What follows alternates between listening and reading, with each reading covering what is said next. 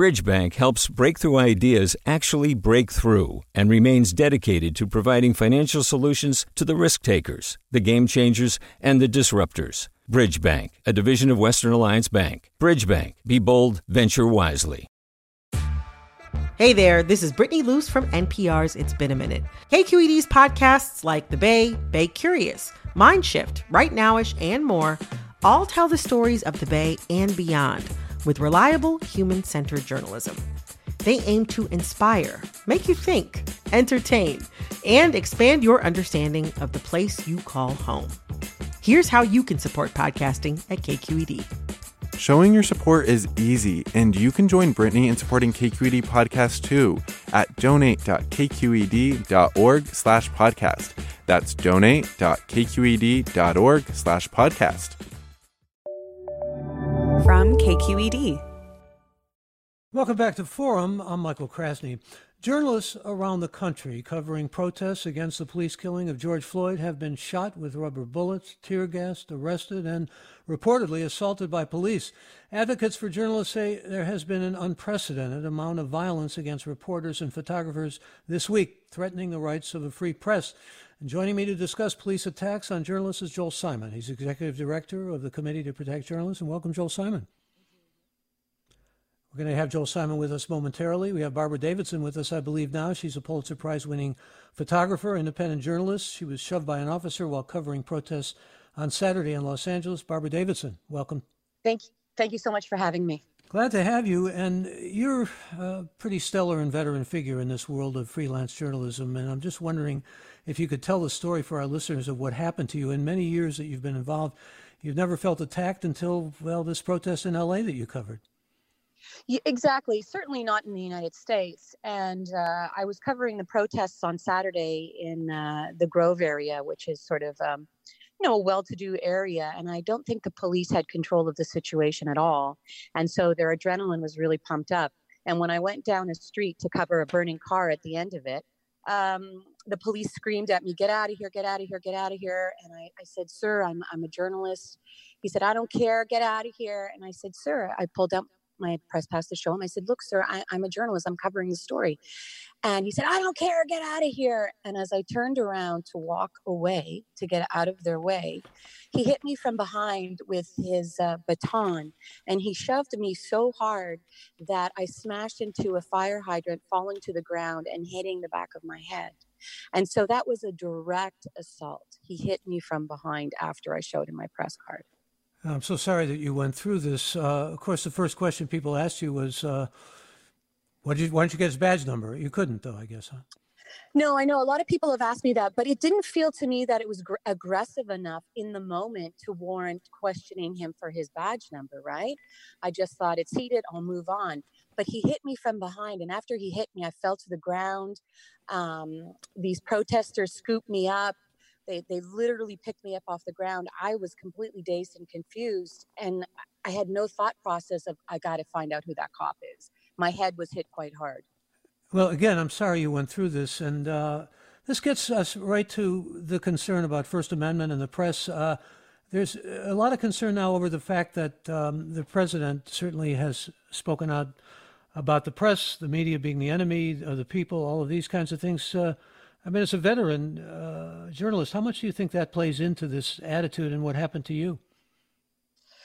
Well, I mean, I think you can connect the dots, right? When you have the president of the country declaring that journalists are enemy of the people, I think that resonates. And I think what I saw from the police during this particular story was something I had never experienced before. So there's a direct link. And I think for this story, in many ways, I think the police are actually very angry at the journalists and feel that we are showing them in a bad light. But it was really one of them that killed Mr. Floyd. So we're just doing our job and telling the story as it plays out. There are few journalists these days, there are fewer journalists, though, that have really support of a newsroom because of the decline in newspapers. Does that factor into perhaps more difficulty or more volatility for journalists as you see it? Absolutely. Because freelance photographers, I can speak to that. We don't have the infrastructure that staff journalists have. And I mean, I left my job at the Los Angeles Times 3 years ago to go freelance. I wanted to do different things. And I personally really feel the difference because I'm out in there in the street. If I get hit in the head with a rock, I don't call up the office and have any kind of benefits, right? So we're really out on our own and really risking our health in terms of, there's also the coronavirus that we are exposing ourselves to by being immersed in this kind of story. And we don't have any infrastructure for anyone to take care of us. So if we're out, we're not paid. Barbara Davidson, thank you so much for joining us this morning. Thank you so much. I appreciate you. Have a wonderful day. And you too. Barbara Davidson is a Pulitzer Prize-winning photographer, independent journalist, and as she described, she was shoved by an officer while covering protests in L.A. on Saturday. And let's bring Joel Simon. Joel Simon, let me say good morning to you. Let's bring you in. Good morning. Joel Simon is Executive Director of the Committee to Protect Journalists. And let's start off by saying these are being described as unprecedented, difficult times where journalists are concerned. What are we seeing? And maybe you can also tell us about the numbers of incidents that have occurred as you've been able to clock them. Sure. Well, let me first start by describing the way in which we are going about documenting the just a staggering number of press freedom incidents that are being reported across the country. So we work in partnership with something called the U.S. Press Freedom Tracker and U.S. Press Freedom Tracker Foundation, which that's right. And yeah, I'm sorry, we're having some connection problems. You can look at the data right there. Sorry, can you hear me? Yeah, but you keep fading out for some reason. I don't know if it's the phone line or. Let me. Yeah, hold on. No, never have dead air when you're doing a live radio program. Let me. I'm sorry, I'm trying to get a better connection. Can you hear me? Now I can, yeah, and I hope it continues. Yeah. Go ahead. Okay, so the U.S. Press Freedom Tracker is a database and website. It's operated by the Freedom of the Press Foundation, which happens to be based in San Francisco. And we have been working with them to systematically document every single press freedom incident that is being reported. We have currently calculated 279 different incidents, and those are spread throughout the country in 35 states, 53 separate locations.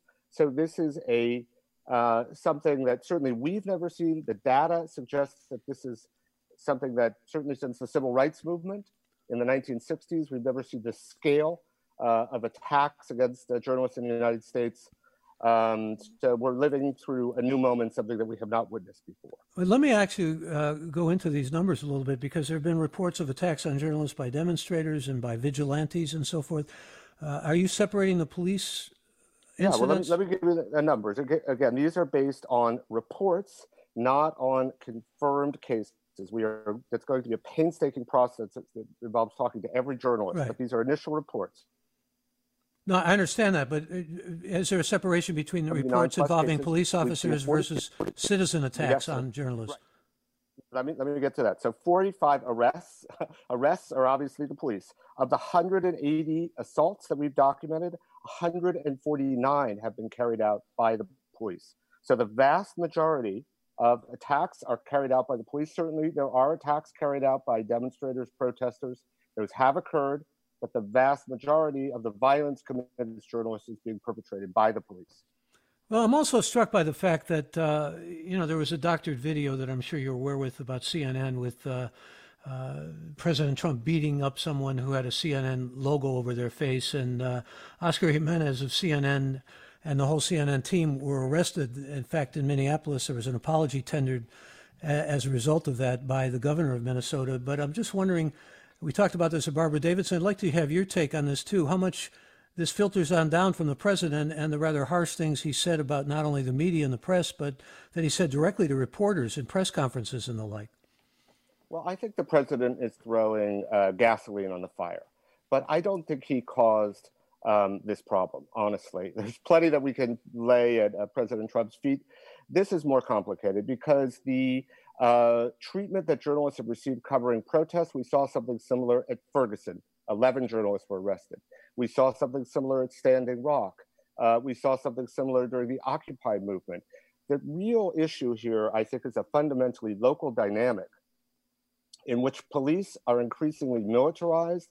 They're increasingly taking an extremely aggressive approach towards public protests. They're engaging in a technique called kettling, where they channel all the protesters into a specific area and then arrest large numbers of people. Journalists are getting caught up in that. That's been the case for a long time. Now, we've never seen protests on this scale. So obviously there are more arrests. And the other thing that we've never seen that is new is the direct targeting of journalists. Now, these are based on allegations, but they're consistent and sustained across the country. We keep hearing stories from journalists who say they clearly identified themselves. They were visible because they were carrying cameras or wearing vests that identified them as journalists. And yet they were targeted with pepper spray, rubber bullets, beatings. So I really can't account for that. That's not something I've ever seen before. It's very alarming. It's widespread. I don't think you can say that individual police are engaging in this behavior because of because President Trump denounced fake news. I think that it's really a function of this highly aggressive militarized style of policing that we see in communities throughout the country. Again, we're talking about police attacks on journalists during this week's protests. Joel Simon with us, and you can be with us as well. In fact, let me invite you to join us if you have questions or comments. We want to hear from you. You can give us a call right now at our toll-free number. The number to call, 866-733-6786. Join the program by calling us toll-free. 866-733-6786 is the number to call. And you can also get in touch with us on Twitter and Facebook. We're at KQED Forum, or email any questions or comments you might have to forum@kqed.org. And please feel free again to bring your questions and comments to the fore here on police attacks on journalists during this week's protest. What do you think is behind them? And Joel Simon certainly putting the emphasis on the militarization of police and different attitudes with respect to police officers and their attitudes toward protesters. I brought up the president's role in all this, and he said it's like more gasoline on the fire, but you may want to weigh in as well. I'm wondering, Joel Simon, if you could talk about the fact, just briefly, that a lot of these incidents have involved those who have shown their press credentials. Barbara Davidson, whom we spoke to earlier, and I mentioned Omar Jimenez and the CNN crew. There was also an incident in Long Beach with KPC reporter Adolfo Guzman Lopez, who was hit in the neck with a rubber bullet. And there was an incident that was written up in the New Republic of a young woman who was out there as a freelancer, and she was actually hit in the eye and lost her eye with a rubber bullet. So there have been some pretty terrible incidents that have occurred here, and tragic incidents. But there are also a lot of people who are out there who are not necessarily working with newsrooms. I talked about this with Barbara Davidson a bit, and the newsrooms don't function like they used to. But you also have journalists who are not sort of self-created journalists. How much do we see that as being a problem in all this? Well, let me make two separate points. The first is that the nature of local media has shifted tremendously. There are fewer journalists covering local police departments who have relationships with police, and that actually undermines their own safety because those relationships are critically important. In terms of safeguarding, in terms of when there's an issue, the journalists and the police might have a relationship. So that has shifted across the country. As you mentioned, there are more freelancers, there are more informal journalists out there. But the data, the initial data that we're seeing suggests that the majority of these attacks are against journalists working for established media organizations, some of them working with security advisors, appropriate equipment, camera crews, protective gear. So I don't think it's simply that journalists are out there and they're freelancers or they're informal journalists and the police don't recognize them. I think that really what we're seeing evidence of that alarms me greatly is that many of the journalists who have been targeted or attacked in these demonstrations are working for established media outlets and are visible as such. Well, some have described it. I'm talking about Columbia University School of Journalism. Bruce Shapiro said this is now a culture of impunity when it comes to attacks on the press and abandonment of press freedom as an American value. Do you see it as that serious? In other words, are we seeing here an attack on democracy in its vital sense? Absolutely, but it's multifaceted and it's systemic. I think you have to separate. There's an interplay between them, but there are several dynamics at play. One is the sort of the collapse in local journalism across the country. So as I mentioned, police and journalists have a historic relationship. It hasn't always been perfectly healthy, but the police recognize that local journalists have a role in holding them accountable and reporting on their activities, and they have relationships. That has broken down. That's a fundamental threat to press freedom in the United States. Then we're seeing this kind of aggressive policing across the country that's actually fueling these protests, and that has an impact on the ability of journalists to cover these kinds of events. And then we're seeing the kind of polarizing rhetoric coming from the president of the United States that undermines the role of journalists in a democracy. And I want to say something else that I think is vitally important. It sends a terrible message to autocratic governments around the world who are cracking down on their domestic media even more fiercely in the wake of the coronavirus, because they're able to use that as a pretext. The United States should be pushing back against those kinds of crackdowns.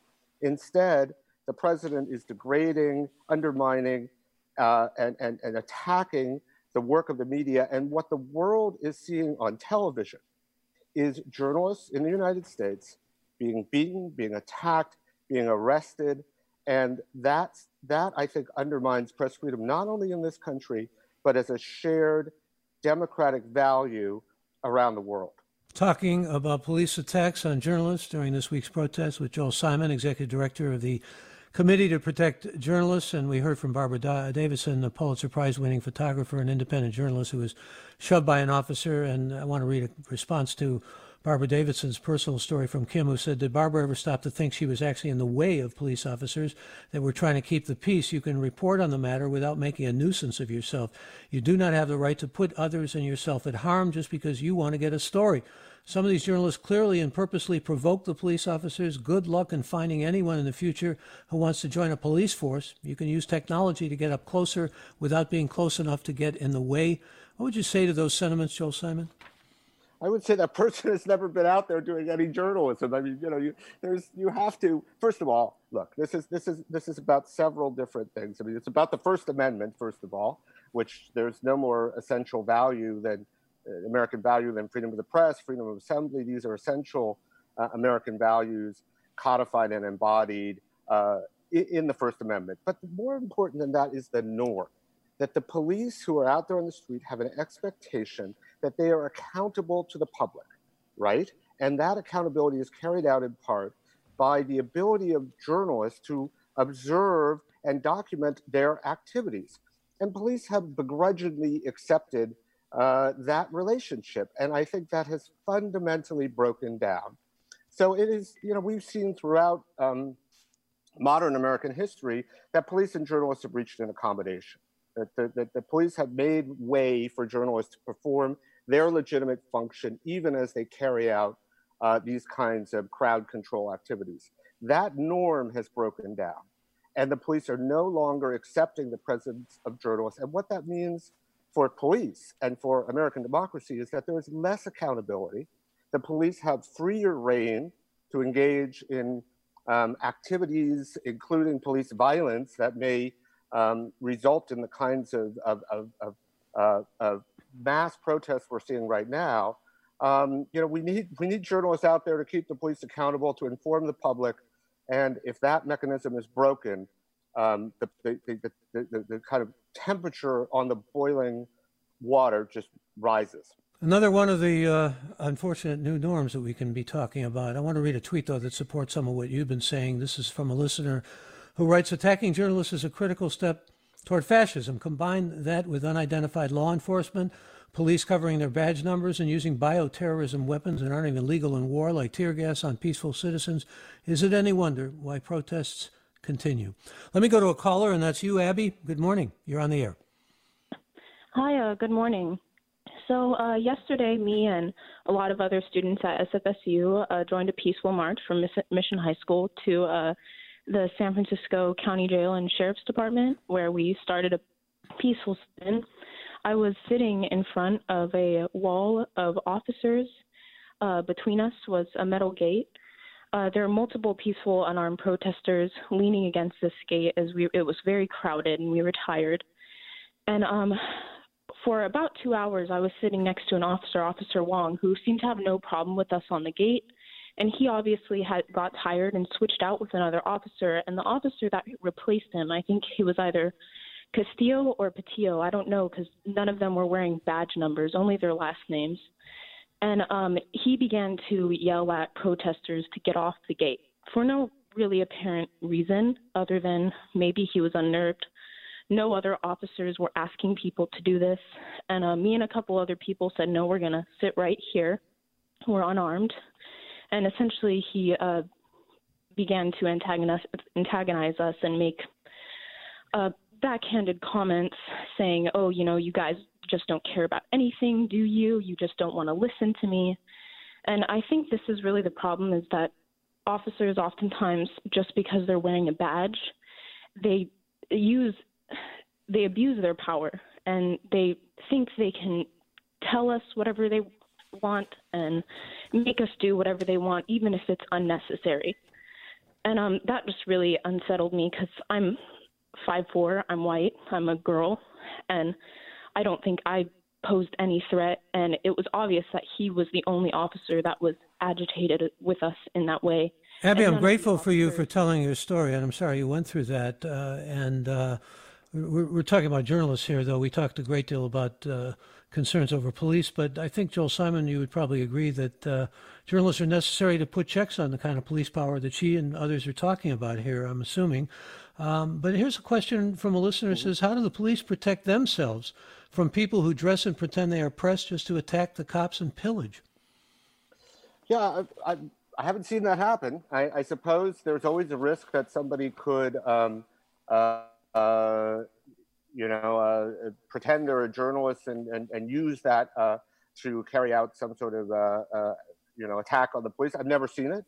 And I think that one of the things I like to do is go back to the data. Okay. Maybe that's some scenario that the police are worried about, but what the data shows is that the majority of these attacks are directed against people who are clearly identifiable as journalists, who are wearing equipment that journalists wear, who have credentials, who are operating openly and professionally. Take the example of the CNN reporter Omar Jimenez, who we saw arrested on live television. Is there any doubt that the police were not aware that he was a professional journalist carrying out his responsibilities? I don't think that they were concerned for their safety in that moment. I think that we don't know precisely what their motivations were, but to suggest that it was a result of protecting themselves against some sort of imminent threat defies credulity, and I think that I have not seen cases of the kind that your listener described. But Joel, you're also seeing, are you not, some pretty direct attacks on reporters, like we heard from Barbara Davidson, even when they show that they are members of the press, when they have the credentials? Exactly. I mean, and that's something that I keep emphasizing is not something we've ever seen before, where you have instances in which journalists are clearly identifiable, in which they're indicating to the police that they are journalists engaged in their professional activities. And as I said, I have seen instances in which journalists in that situation were arrested, where the police simply said, we don't know that you're a journalist, we're going to arrest you, and we'll get this sorted out. I have not seen previously journalists being violently attacked by police when the police have every reason to believe that the individual is a journalist engaged in their professional activity. And I really can't explain why we're seeing this pattern of abuses across the country, other than that I believe it is a function of this kind of highly aggressive militarized policing, which has become the norm when there are public protests and demonstrations. Well, let me bring another caller on, and that's Chris, who's joining us from San Francisco. You were a journalist at what point, Chris? Yeah, I was a photojournalist for the last 15 years. I worked at a lot of the major television stations here in the Bay Area. And I just wanted to comment on my experiences with these different protests over the years. I mean, Black Lives Matter, like the whole Berkeley battles, going back, Antifa, Occupy, all that.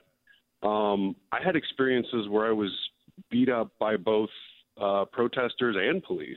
Yeah. But I was always more afraid with the protesters because the police, you know, they have training, they have like a line that they won't cross, you know, they have a way that they're supposed to do things. But with the protesters, you never really know. You know, you don't know who you're dealing with. And I would just say that, you know, it's a difficult situation for the police.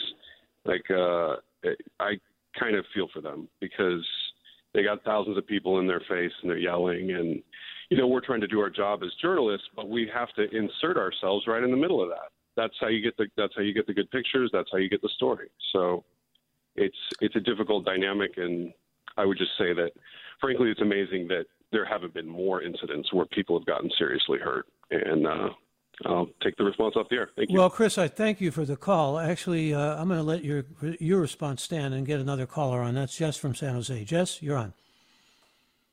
Yeah, hi. Thank you for taking my call. So I was a journalism student at San Jose State. I worked for the Spartan Daily. And at that time, I was covering the Occupy movement in San Jose at City Hall several years ago. And there was a lot of trouble about, you know, protesters or people who are there speaking their mind, having their cameras out, wanting to take the same photos or sort of spread what was going on. And I think, as people have mentioned before, that really does murk the relationship between police and protesters and journalists. And I wonder, as we move more and more to sort of freelance workers and maybe independent people who want to correctly share what's going on with these protests, if there could be some kind of accreditation where you learn about how to responsibly act as a journalist or how to responsibly interact with police in protest or maybe dangerous situations. I'll go ahead and take my response off air. All right, thank you for that, Jess. It's certainly true in a lot of cases with professional journalism, isn't it, Joel? Joel Simon? Yeah, and I think that both your callers, actually, it's interesting, we're identifying dynamics and realities that we saw previously in previous protests. You know, journalists have been caught between the police and the protesters for a long time because there's a lot of hostility among demonstrators towards the mainstream media, who they often feel, you know, they don't want their picture taken, or they don't want, they don't feel that the media represents their concerns accurately. So I've seen that kind of hostility, and I've seen it result in physical attacks on journalists. I've also seen, as your second caller described, police really struggling to differentiate between the people who are accredited journalists and are professional journalists and those who are informal journalists and maybe claiming that they are you know, have some right to cover these events, but don't have any formal accreditation. But in this series of events that we've seen over the last week, I just want to say the data that we've compiled so far tells a different story. It tells the story of the overwhelming violence that is being perpetrated by police, and at least early indications suggest that it's being perpetrated against journalists who are clearly identifiable as journalists. Joel Simon, good to have you with us. Appreciate your being with us. Joel Simon, again, is Executive Director of the Committee to Protect Journalists, and Forum is produced by Judy Campbell, Tina Larberg, Ariana Prell, and Blanca Torres. Senior Editor is Dan Zoll. Our engineer is Danny Bringer. Our interns are Michael King and Jameson Weiss. Executive Editor is Ethan Tobin Lindsay. Chief Content Officer is Holly Kernan. I'm Michael Krasny. Funds for the production of Forum are provided by the members of KQED Public Radio and the Germanicos Foundation and the Generosity Foundation. Support for Forum comes from San Francisco Opera. Set 10 years after a school shooting, the critically acclaimed opera Innocence takes us into a complex emotional journey where our understanding of innocence and guilt is constantly upended. Kaya Sariaho's ethereal score collapses the past into the present as a community of survivors grapple with how to move forward. Don't miss the highly anticipated American premiere of Innocence, June 1st through 21st. Learn more at sfopera.com. We've all got those parts of our house where the internet just won't go. Well, if you had wall-to-wall Wi-Fi from Xfinity, you could worry less about dead spots. Because with wall-to-wall Wi-Fi from Xfinity, you get fast speeds, reliable connection in every room, and power for all of your devices, even when everyone's online. That's wall-to-wall Wi-Fi only with Xfinity. Restrictions apply, not available in all areas. Actual speeds vary. All over the country, we need to improve reading in Wisconsin. Schools are changing the way they teach reading. I'm calling for a renewed focus on literacy. We have gotten this wrong in New York and all across the nation. And it's happening because of a podcast. I think your podcast has changed my life. And I'm going to share this podcast with everyone I meet. Sold a Story investigates how teaching kids to read went wrong. New episodes of Sold a Story are available now.